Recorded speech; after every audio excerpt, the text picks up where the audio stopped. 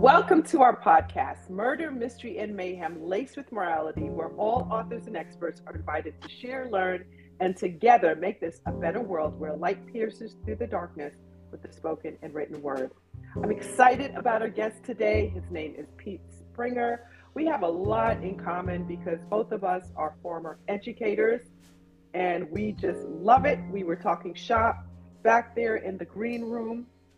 And I had the honor of meeting him online, and we connected regarding a mutual author friend, Marion Beeman, who's the author of Mennonite Daughter, The Story of a Plain Girl, and also her new book coming out, Marriage Memoir. And so Pete is also an avid blogger. I am just really impressed with his engagement. But I want to just share a little bit about Pete. He was an elementary school teacher for over 30 years, and he taught grades 2 to 6 at Pine Hill School in Eureka, California. And he retired a few years ago, but his passion continues to lie in supporting education, children, and teachers. And he explains that when he came out of his teaching program years ago, he realized how unprepared he felt for what was in store in the classroom. And oh my goodness, anyone who's a teacher can just totally identify with that feeling of, oh my goodness, what did I sign up for that first year? But his college education mainly focused on learning theory rather than the practical day-to-day challenges that all teachers face. And thankfully, he had some great mentors to lean on and to help support him in the early part of his career. And so therefore, he made it his mission to pay it forward for the next generation of teachers. He was a master teacher to 4 student teachers, and he has several former students who are now teachers, including one who even teaches at his former elementary school. And while teaching, he decided to write books for children one day, and now that has come to pass. So he took some writing workshops, found a writing critique group, joined the Society of Children's Book Writers and Illustrators, and recently finished writing his first middle grade novel. He is always connected with children, and this is his new way of teaching in this stage of life. He also has a really interesting book. His book is called They Call Me Mom. And yeah, we know he's a guy, okay? But teachers know that students, they will typically call you mom, even if you're male or female, because they call mom so much. They say mom way more than they say dad. And that's a whole nother conversation. But Pete, welcome. I'm so grateful that you're here. Thanks so much, Catherine. I have to add that while I was called mom much more often than dad, I even was called grandma before. So now I said, now you're taking it a little too far. Yeah, grandpa maybe, but grandma, like, wow. That's okay. Right. That's right. Wow. Okay. Well, if there's anything else that you'd like to share with our listeners about you, please go ahead and do that, because I may not have covered it all. Yes. Thanks so much. I'm just pleased to have the chance to meet you and talk to you today. Mm-hmm. Yeah. So what other authors do you happen to be friends with, and how did they help you become a better writer? Oh gosh, here's where I get in that tricky spot where if you mention 9, then what about that 10th? Oh, and what yeah. about that 19th and 20th? So many people, but I will mention a couple. One of the blogger writer friends that one of the first ones I met was a lady named Sally Cronin over at the Smorgasbord blog, and it's kind of like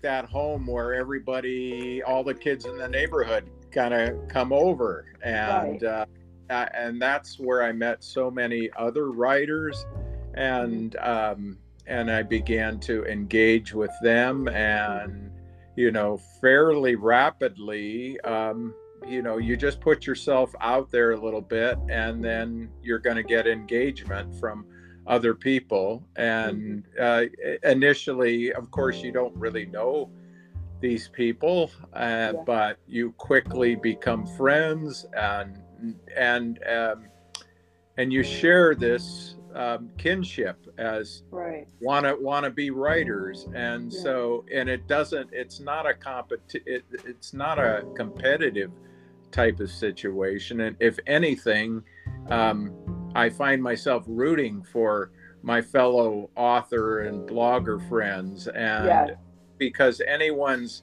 success, it just proves to us, reinforces the idea that that could happen to me, and it's worth the effort if it for me, not having a bunch of commercial success is not really an important thing to me. But what is important is that I see this to the finish line, that that one day, my dream is that one day one of my grandchildren will be holding one of my books in their hands, and that I can contribute something meaningful to the world. And that's kind of where my head is at this point in my life. It's not, it's not important to become rich or famous, but I do want to make a contribution of some kind to the world.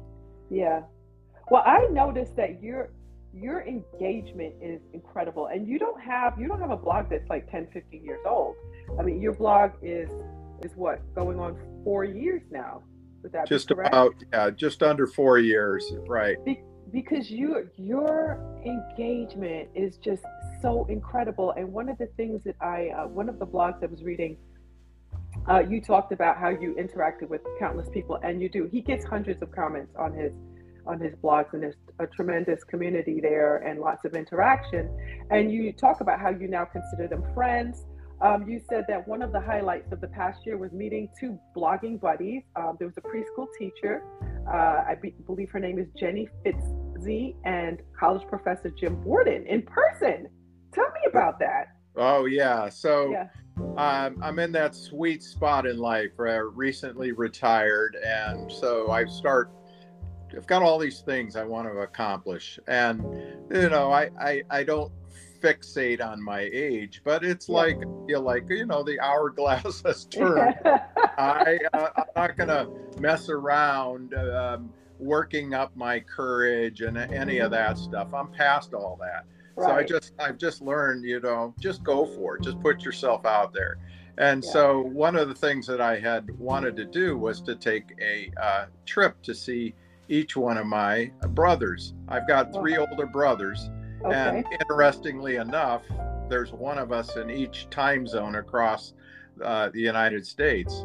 So I thought when I was going to start on the East Coast and see my brother from New Jersey, I thought to myself, this is the time. I've got to reach out to a couple of my blogging friends, and I have friends in the blogging world in many different pursuits, but I'm probably drawn most to educators. And so Jenny Fitzky, who it's just somebody I clicked with right away. And the chances of you clicking with a random person in the world are kind of, they're kind of extreme, but she and I just hit it off, and we shared similar educational philosophies. And so I told her, hey, I'm coming out, and I'm hoping if you're comfortable with it, I'd love to come to your classroom and read to your kids, and we made that happen. And it was just a beautiful thing. And then she and her husband and I went out to dinner and just had such a marvelous time. And then another blogging buddy lived in Philadelphia, Jim Borden, and he teaches at Villanova University. And we just became good friends through our respective blogs. And so I said, hey, I'm heading your way, and I just pictured maybe getting together for dinner or for a drink or something. And he says, well, I'm just finishing up. Why don't we spend the day together? And the next thing you know, he's taking me all around Philadelphia to all the sites. And it was just this wonderful, wonderful, magical day. I mean, I saw all these historical places I've always wanted to visit, and yet I didn't have to be the driver because this is his home turf. So we visited the Liberty Bell, and we ran up he filmed me running up the steps to the Rocky statue. I mean, we just had, and so blogging friends can be what you make of them. I mean, certainly many of the people I know I would categorize as acquaintances, but many I would describe as friends at this point. Mm-hmm. Yeah, I saw the picture, and then you have the pictures of meeting them, and you have the picture by the Rocky statue. That's pretty funny. So that just shows you the power of being connected through our writing. How we don't know how it can resonate with people and impact them, and then to further develop friendships. Absolutely. Mm-hmm. Wow. So what about you? So we know you have this book, right?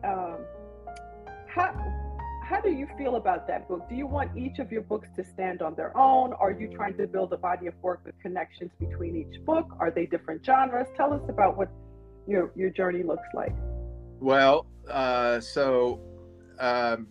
in the back of my mind, when I was teaching, I always envisioned myself when I retired, because there's just not enough hours in the day when you're an educator. But I thought, when I was getting closer to retirement, I thought I'm going to try to write children's books. It's like one of my favorite times of the day was reading to kids, reading novels. And that's the kind of, I want to write contemporary books, books about problems that kids are dealing with in their daily lives.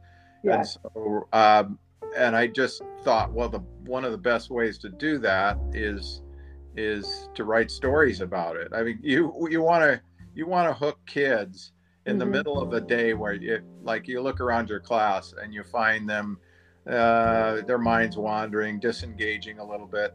I learned early in my career that one of the ways to get them back on board is to tell them a story. And oftentimes they're stories from my life experiences I've had, standing up for somebody that was getting picked on. You just name, there's just instances, and they're engaged, they're hooked, and I'm in the palm of my hands again. I can feel it. And so, I wanted that. I missed that feeling. I miss some aspects of teaching, but in the back of my mind, I also, after I retired, teaching has been so good to me. I had 31 beautiful years, and I felt I had so many great mentors when I started out, and I thought I've got to do something to pay back this profession that's been so good to me.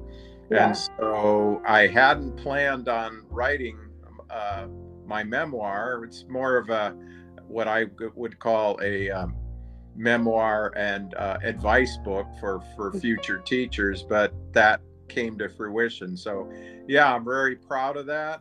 And but I think that's a one-off. That's something I needed to do, and then I took care of it, and now I'm really focusing on what I really want to do, which is all along, which is to write children's novels for middle grades, like 5th, 6th grade, an age I'm quite familiar with. So, and dealing with the problems that you experience, see your kids going through divorce. How's that? Right. What's that like? Fathers out of the picture. I mean, all the tough things that kids have to go through.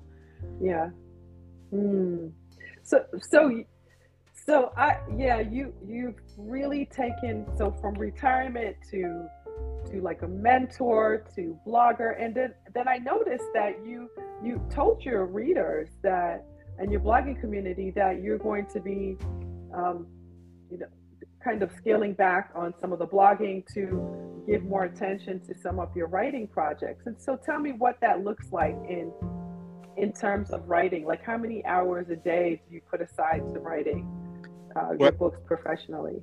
Well, so it varies quite a bit because I am, as I say, I'm a busy guy. I've got a lot of things going on. Yeah. In terms of community service is really important to me. Exercise is important. Yeah. It's one of the reasons I retired. I've actually lost 80 pounds since I retired, and people look at me and say, well, how did you do that? And they're expecting some magic formula. Yeah. It's really been retirement and eating a little better, but just making time for myself, which just is ridiculous. I know how that ridiculous that sounds, but you know, it's so I'm very, very conscious of trying to find balance in my life. So besides my exercise and community service, writing is a big priority. So my prime writing time would be usually in the afternoons. I know people have to find whatever works for them, but I feel sharp after I get my exercise in. My mind is engaged, and so I probably, on a typical day, I probably write from 2 to 4 hours. But you know, writing can come in all kinds of forms. Sometimes it's blogging, sometimes it's working on stories, sometimes it's just simply engaging with others. And how did publishing your first book change your whole process of writing, or did it? It did. I think I read books in a much different way. I don't think I think I looked at this as a hobby, and while it's still a hobby, if somebody asks, what am I doing now? I don't, I'm very forthcoming. I say I'm writing, and I don't know that I saw myself as a writer before, but there's something about holding your finished book in your hands that kind of confirms, yes, you're a writer. And I want to feed the fuel a little bit. It's like a little bit like starting a fire, and you get a taste of that, and you think, gosh, well, I'm proud of this, but I also know I've got a ton to learn. And so, and I'm just at that point in my life. And I think part of it is having been in education, you know, we can't get such an ego that we don't think, oh, I am an expert at this. I mean, it really is so much about realizing that others are out there to help us and to be open to that engagement. And so if you look at all the things I've done, and I've done a lot of different things in the last few years since I retired, but one of the wisest things I did was to find myself a critique group who actually one of the people in my critique group is one of the principals I used to work for. And so she touched me in many ways, and you know, we kind of lost connection there for a while, but then we re-engaged. And so I just can't, you know, when you develop trust within a group of people, you realize, you know, their feedback is super important. They're trying to help. We're trying to help each other get to our goals, and you need honest feedback. You don't need, I mean, of course, we'd like to hear people telling us our work is fabulous and such, and we don't hesitate to tell each other when we think something is especially well done, but we're always learning. Life is like this continual journey. And I mean, I'm 64 years old, but I mean, I'm still, there's not a day that doesn't go by when I don't learn something new. What was the best money you've ever spent as a writer? I think probably a couple of things. I think I attended a writer's workshop through Society of Children's Book Writers and Illustrators, and began surrounding myself with other writers, and found a very supportive community, and realized, yeah, this feels like the right place to be. And you start meeting people and getting more engagement that way. So that was really well done. And then I took a class just from out of the blue through, I think, Writer's Digest, about starting your own blog. After after you finish writing a book, there of course comes the marketing angle, which there are very few people that I've ever talked to that think, oh boy, I get to market my book. That's not what appeals to us. For most of us, we like being creative. And but it kind of comes with the territory, right? I mean, if you write something and no one reads it, I mean, what's the point? So starting a blog certainly opened up a whole new world of meeting other people, lots of different folks, not all authors, but I just like to engage with anybody that's got an interesting story. And then sometimes I might meet an interesting person from some other field, and I think, well, I find this story fascinating. Would it be okay with you if I shared your story on my blog? So my blog doesn't necessarily match my what I'm trying to write, because I'm trying to write fiction for kids through my story writing, and my blog is more about, kind of comes from more of an adult perspective, where I'm writing about whatever strikes my fancy. It's just it's like having a journal, the freedom to write about whatever. And I try to write about things that I think others will be engaged with. And I think because those are the blogs that attract me the most. The blogs that are just selling points, that just continually buy my book and here's my latest review and all of that stuff. That gets old pretty quick. I just think you just have to be really genuine with people and engage and talk about issues that we're all dealing with. Aging parents, raising children, things that people can all connect with. Yeah. I like that. Well, obviously your work appeals to people. You're blogging because people are so engaged in it. And you're right. Yes, you are a writer of fiction for young people, but you are definitely drawn into. I love the one you have on the pointers for newer bloggers, and you have a part 1 and a part 2.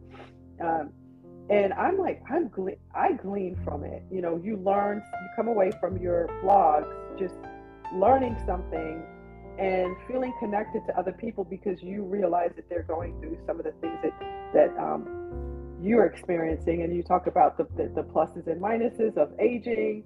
I'm like, really? There are pluses? I want to see that. What's that? So it pulls you in, and I saw that had a whole lot of engagement. People were very interested in that. So, it all goes back to now this question I wanted to ask you about marketing. What is the best way to market your books? Well, people have written entire books on this subject. So, and not to be condescending to any of those people, but sometimes people write books, and I'll pick one of those up, and I'll think to myself, well, I'm doing all this right already. And so, I think the main thing is you just can't be afraid to try different things. And so, like, for example, for this today, I mean, I just met you the other day just from reading or listening to your podcast with Marion Beeman, and That's right. and so I thought, well, this lady sounds like she's got an interesting story. So I reached out to you. Well, a lot of people wouldn't do that kind of thing, or they just be intimidated or whatever. And I again, I think it's something to do with age and maturity, but I just don't worry about stuff like that. I just think, well, what's the worst that can happen, you know? Right. So and so like some of the things for example, in terms of my own marketing, after I wrote my book, I contacted the newspaper, and the newspaper was interested to write a story about my book coming out, and a little bit about my career and such. I reached out to my alma mater, Humboldt State. I thought, well, you write a book about teachers. Who's your audience here about teaching? And I thought, well, why not contact a university professor and go into an education class and talk to prospective teachers. And so that was, it's just like, they're just like things that, that a lot of people would think, well, that sounds like a good idea. I don't know if I have the courage to do that. Well, it's like, get over yourself, right? Just get out there, put it out there. And I have had this feeling many times. It's the most empowering feeling when you conquer one of your fears. And it's one of the things I did in my own classroom, was to really try to promote public speaking among my students, because it's a fearful thing. I mean, I read somewhere where it's Americans' number one fear is public speaking, not spiders, not snakes, public speaking, which is pretty mind-blowing when you think about it. And it's just like anything. You get a taste of it, you get a little better at it, and you think, I can do this. And then I realize, a lot of other people in the world, they can't do this. And so, and certainly being a teacher has helped, because I have all these years of practice. But other marketing tools, I think I tried different things. I spoke to a retired teachers group, and there's so many supportive people out there, and I can't tell you how many times I've heard people say, "Oh, you decided to write a book." Well, I've always thought about writing a book. And so I'm like, well, yeah, so don't just think about it, do it, and just kind of my attitude. And I guess I'm borrowing the Nike slogan, just do it. But that's kind of my philosophy. What kind of advice can you share with those who want to develop their presence on social media platforms? Yeah, I'm not probably the expert at this at all. I'm not. I know there's a place for it. I'm not talking down to it, but I think in some instances there's so many different avenues, and I think maybe one of the mistakes that some writers, bloggers make is they try to be everywhere. And so I think for me, I try to choose 3 formats or thereabouts where to connect with people. So like, Instagram, for example, I have no interest in that. I mean, my life is not that fascinating in pictures to begin with. So, I'm a talker, I'm a communicator, I'm a writer. So it's like, what's the best way to do that? Well, Twitter, take it or leave it as far as I'm concerned. But I think blogging, Facebook is another way. I think it's a great way to connect with people. And you can have an author page and that kind of thing too, certainly through Facebook. So again, it's try different things, but then take a look at what fits you the best as writer, because everybody's way of engagement is different. I haven't tried it, but TikTok, I kind of looked at it and think, yeah, that kind of meets my personality. You know, I see myself having some fun with this. I mean, yeah. I was always, I was the teacher at school that was always doing some crazy, bizarre things with his class and other teachers. We did the talent show every year for the kids. It was just like such, just can't be afraid to have fun. Life Yeah. is full of these joyous moments. And I think that comes through on your where you do have a presence. And I think I like that you said, you can't be everywhere. You have to do a few things really well. What I like is that you are also supportive of fellow writers. It's not just about you. And you spend a good amount of time on your site blessing other people's platforms by showcasing their books, promoting their books.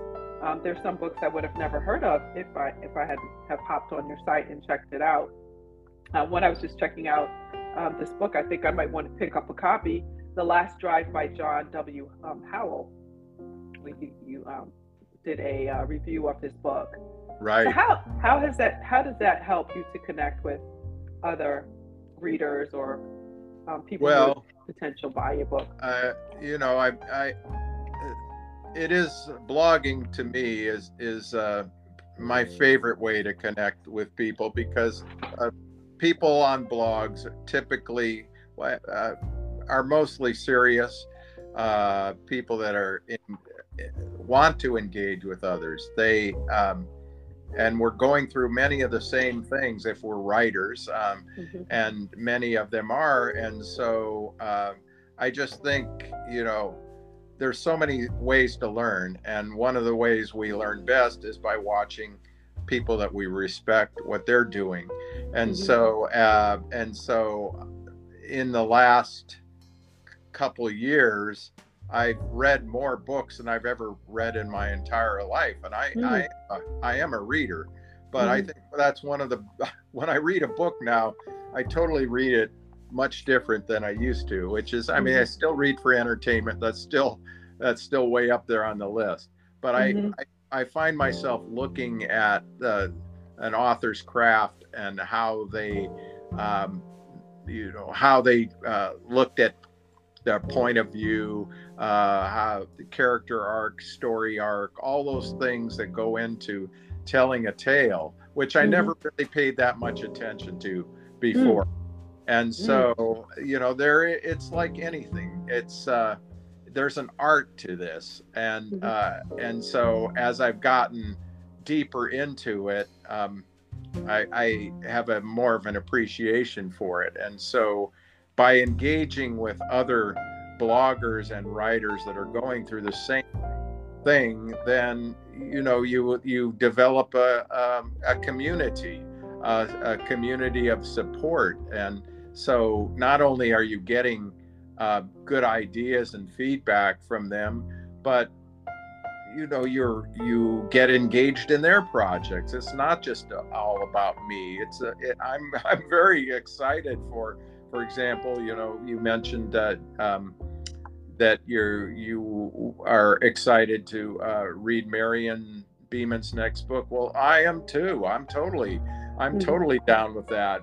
And it's because it's like my students. You get engaged in their lives. They're real people. You care about them. And so I just think it's one of the best ways to truly connect, and not just through pictures, but really through words. Well, what about your own book? Tell us something. Tell us about your book, Effie.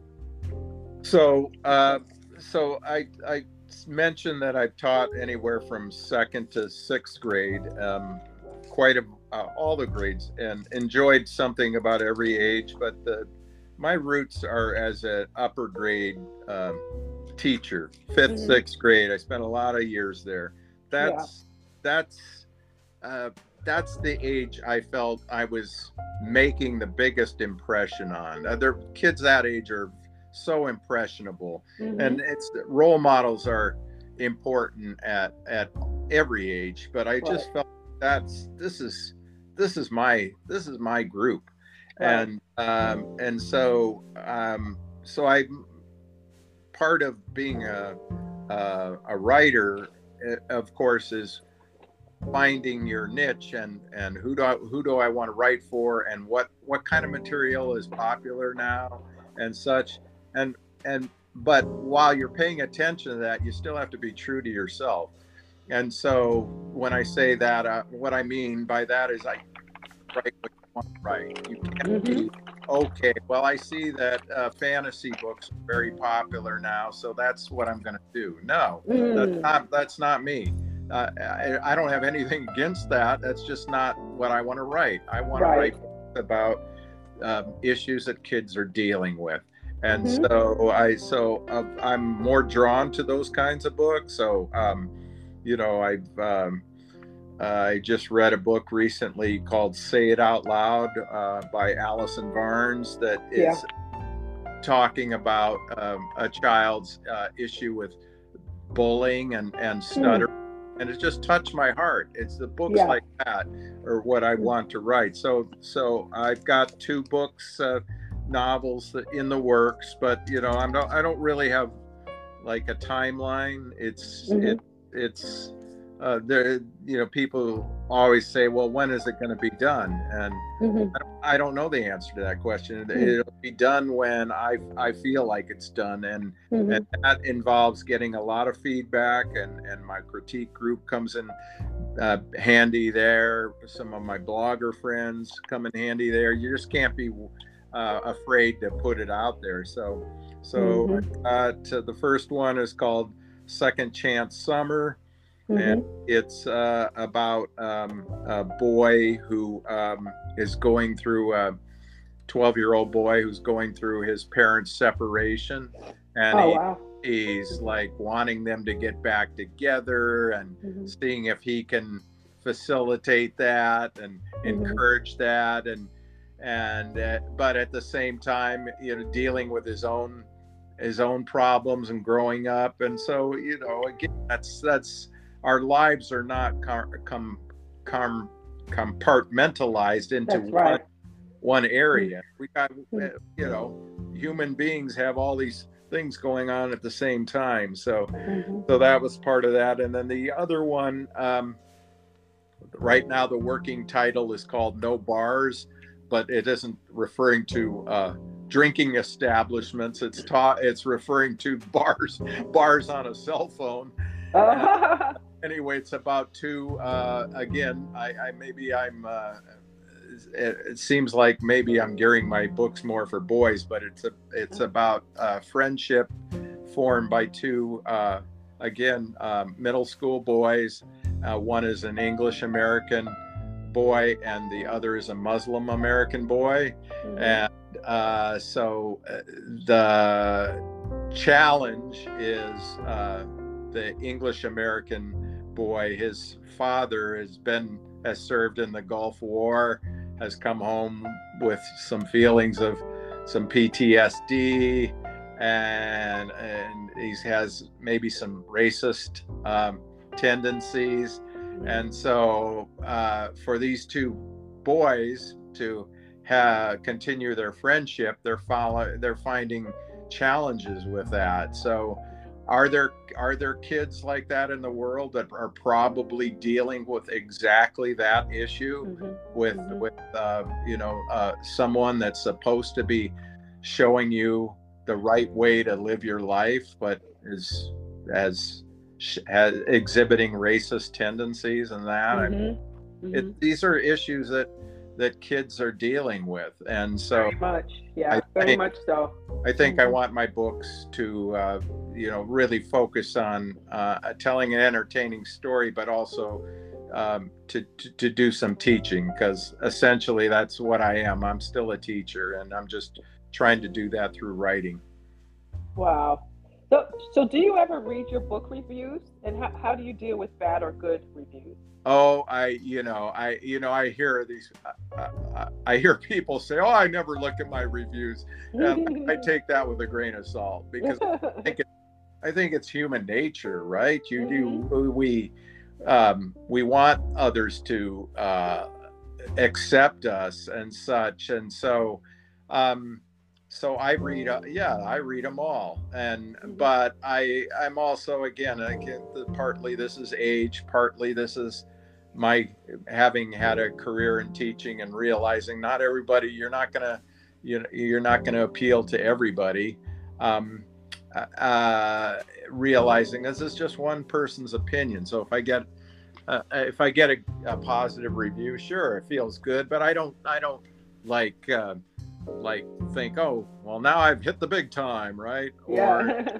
at the same time, when somebody writes a negative review, I just remind myself this is just one person's opinion, and same thing as a teacher. I was generally pretty popular with the parents. A lot of parents wanted their children in my class, and yeah, I mean, yeah, you feel good about that, but not all the time. So No. when you have a parent that thinks you're the worst teacher in the world or whatever, you just kind of take those things with a grain of salt, and oftentimes it's related to some bad experience or whatever. So when I'm looking at a negative review, I tend to not take those things personally. And oftentimes there are people like this, unfortunately, they almost like thrive on writing something negative. They're just, which I think is more or less their persona. And I have to admit, there have been some I've clicked on, someone that just rips a book to shreds, not necessarily mine, but it could be. And and then I'll read two or three other reviews and they're all the same. It's like, well, I guess this person doesn't, they don't have a high opinion of writers in general.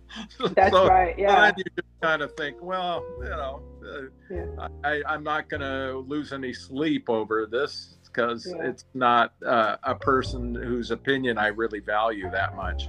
Well, I'd like to share some testimonials about your book that were really great. One was the principal. Her name is Tammy Beal, and her book, the testimonial says, "This book is a must-read for all new teachers, those teachers that need a reminder they are human. Mr. Springer educates others in his easy-to-read, story-like, first-hand manuscript. You will laugh, cry, and get motivated to be the best educator you can. After reading this, I have a better outlook on relationships with my colleagues and am reminded to savor every moment." Another one is from a teacher. Her name is Barbara Saul. "I love this book. It has tried and true pointers for new teachers in a completely forthright way. Seasoned educators will identify with Pete's recollections as well. The most important features, however, are his positive, honest, and encouraging attitudes toward the profession of teaching. It's a must-read for anyone working with students or considering a career in education." Don't you think we need this book now, after the the mass exodus of teachers from the classroom? Oh my God. Oh my gosh, it breaks my heart. I just I got out right before the pandemic started, and I mean, I know, not just myself, I mean, teachers in general are just the most giving people, who would bend over backwards to support their students. And so and then when people on the outside are judging them and have no idea what they're talking about, I just found that so discouraging. You learn to tune out a lot of that noise, but I do it, and there aren't too many things that I get fired up about, but that is one.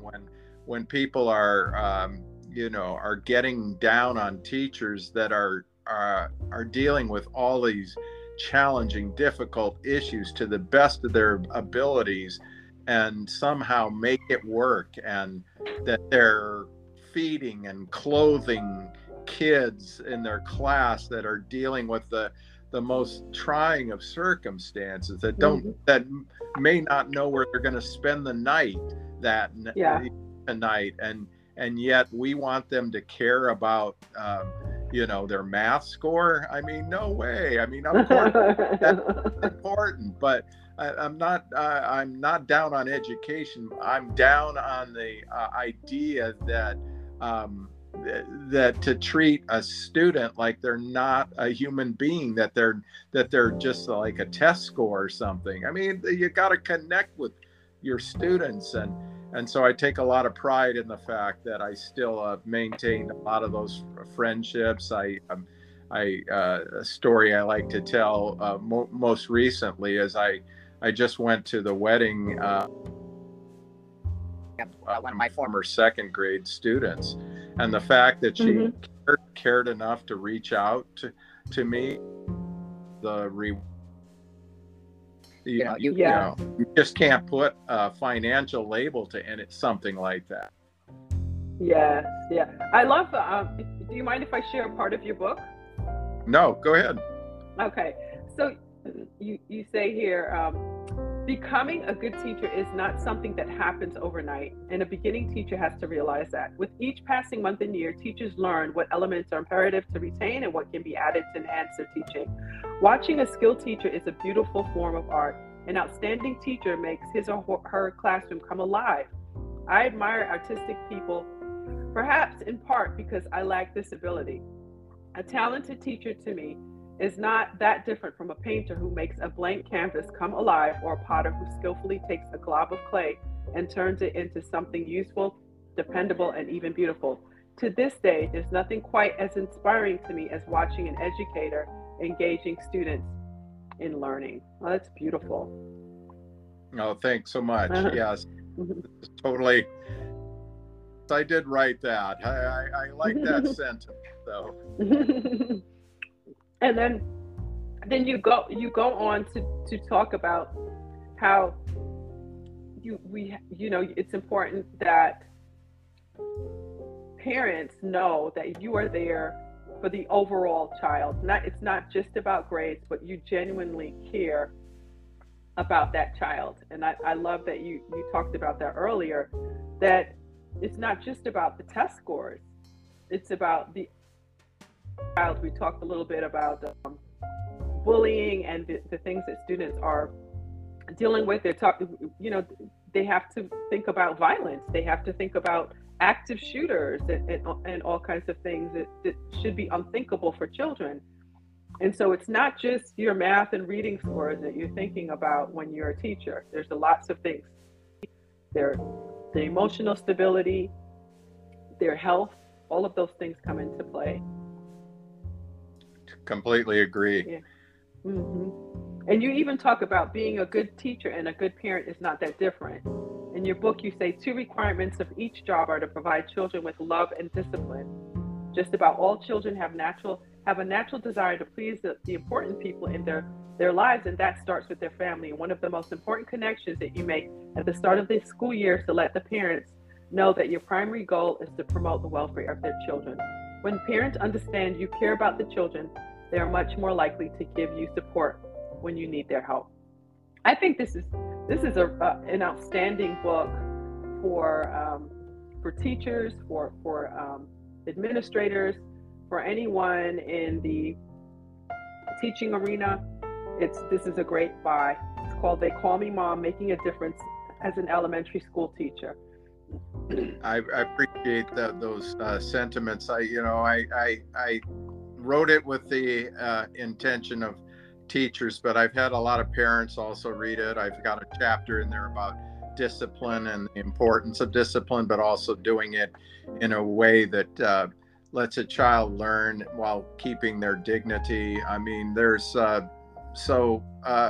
try to connect with a lot of people, and a lot of humor too, because there's so many funny things that happen at school. Mm-hmm. I think humor is one of the best ways we can deal with difficult situations, learning to laugh at things that are really absurd in the long run. And and just because there is so much joy in life and in Yeah, that profession. there is. And And that's a good point. Parents could learn from this book too. yes, and another I teachers find their own individual ways to connect with children, but one of the other ways that I tried to connect, and this was also a good way to promote connections with their families, was I every year I tried to attend at least one extracurricular activity of each of my students. Of course, if I was invited, I didn't just show up, but Yeah. but when you go to a child's soccer game and they see you on the sideline and they, oh my gosh, that's my teacher over there. Mm-hmm.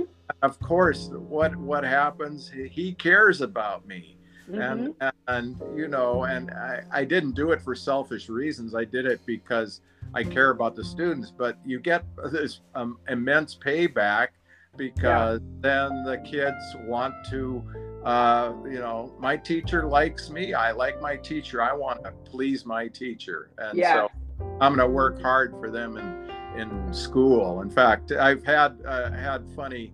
I'm sure you've had a few of these too, where you're having a parent-teacher conference, and the parents will say to you, well, can you talk to Mark about this issue? Because I know he'll listen to you, which is kind of like the implication is Mark doesn't listen to us.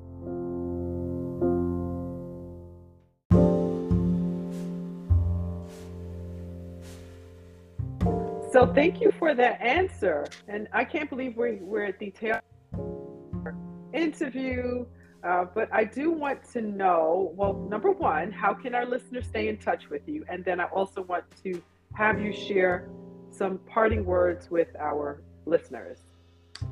Okay, well, I'm probably the easiest way to connect with me is through my blog, and it's a web address, but I'll read it slow. Pete Springer, this is all lowercase, Pete author .wordpress.com. That's Springer .wordpress.com. Good. Yeah. And so, do you have any parting words for our listeners? Well, I guess I probably have already said this, but I'll say it again in a different way. I just think the best piece of advice I could give anybody that's trying to write is to not let your fears, your inhibitions hold you back, and to put yourself out there. It's just such an empowering feeling to conquer something, to if you've always thought about writing a book, but you just never thought, oh, something's wrong, I just don't have the time or whatever, then there's nothing quite that can describe the feeling of actually holding your own book in your hands. And so I just encourage anyone to do and try. Don't try to do this whole thing alone. It works so much better if you have a community of support. And so then it becomes a question of where to find that support. And I really think for me, the blogging world has been a place where I have found the biggest support, because there are people that genuinely care there. Yeah. I also like during our interview that you talked about being true to ourselves in what we write, and deal with areas that are just not trending, but things that touch our heart. And you'll never go wrong. You talked about the importance of critique groups, developing trust within a group of people who can give you honest and good feedback.